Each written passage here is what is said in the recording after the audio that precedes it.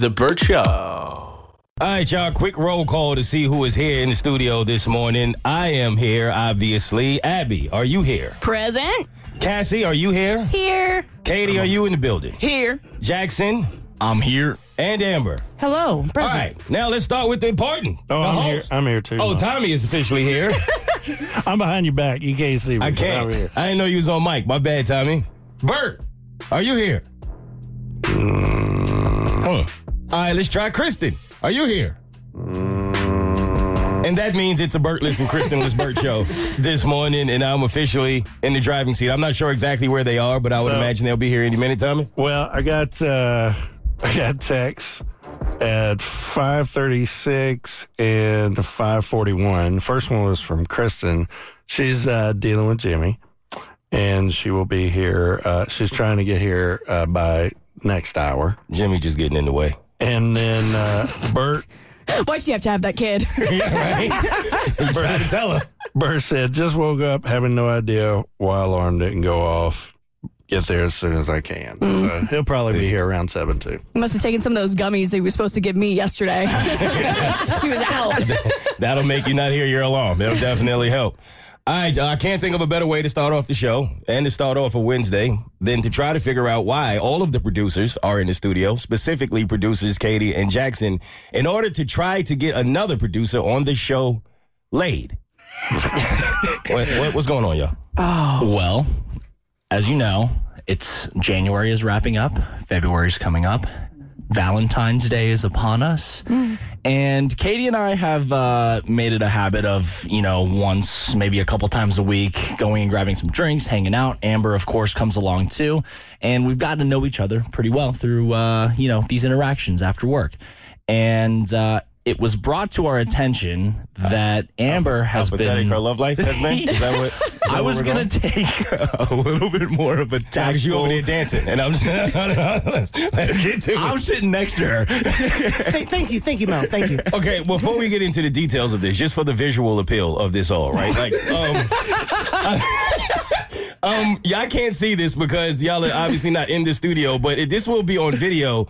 Y'all came in here with an objective to get her laid, but decided to put her in the smallest chair that you can find. And you can only see her from neck up. Y'all thought this was going to help the situation? No one told her to sit in the kiddie chair, okay? Okay. There's another chair behind her. It's a grown that's person higher chair. up, okay? Yeah. The armrest is broken, bro. Like, you gotta make decisions, priorities. You picked the wrong decisions, and this is what's wrong with your life. Love life. Help her, please, because I don't see what's going on. But as Jackson was saying, when we do this, there was one day where Amber wasn't with us, and Jackson was like, yo, Katie, we got to do something. Look at this dating profile. And I'm like, all right, let me check it out. Now, mind you, Amber and I, we are the resident lesbians here. Yeah. So I take a look from a lesbian's perspective. It's personal for you. Yeah. Uh-huh. And I'm like, oh, this is all wrong. All wrong. And Jackson's like, yo. I mean, I was coming at it with a slightly different lens considering I am a straight man. So I didn't know if I was missing something, but I had to let Katie know, I think this needs a little bit of work. Yeah. Okay, so wait, Amber is out this day, and for whatever reason, you get a break and decide to go to her dating profile, and you think it's so bad that you run to Katie and say, as a lesbian, do you stand for this? We got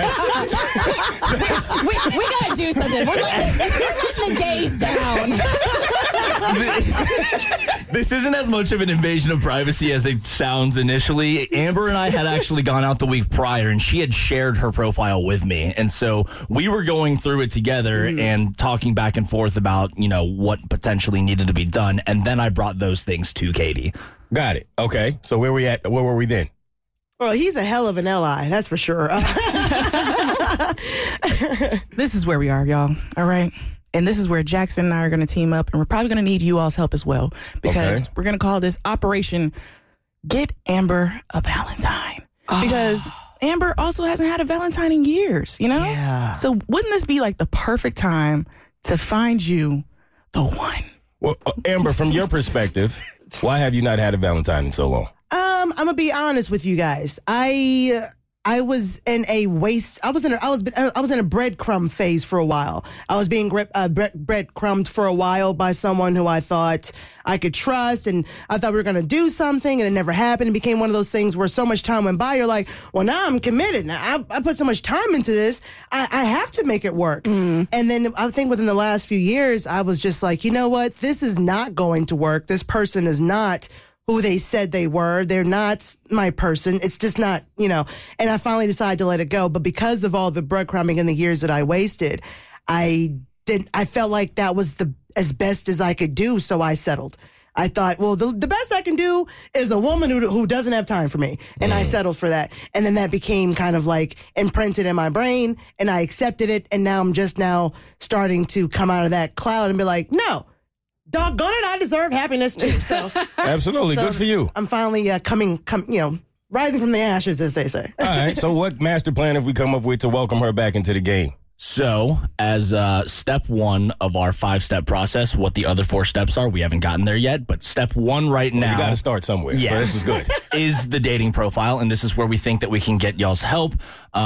Katie and I were going to come up with our top 3 suggestions that we think that the profile needs. And then we were also going to share the profile with maybe Abby and Kristen or whoever. And you guys would also come up with your top 3 recommendations. And we'd see if there's some overlap there and if we're all in agreement about the big things. Did you guys dislike the same things about her profile? Like, Katie, when you saw the profile and you're like, oh, this got to go. Jackson, did you say the same thing and said, like, this is the one thing we got to change? Oh, yeah. He set me up because when he handed me the profile, he's like, what do you think about this? And so then he didn't even tell me what his thoughts were at first. And so I went through, I'm like, whoa. This is dated. No. He's like, yep, I was thinking the same thing. Yes, everything on the profile, we did agree of things that needed to be changed.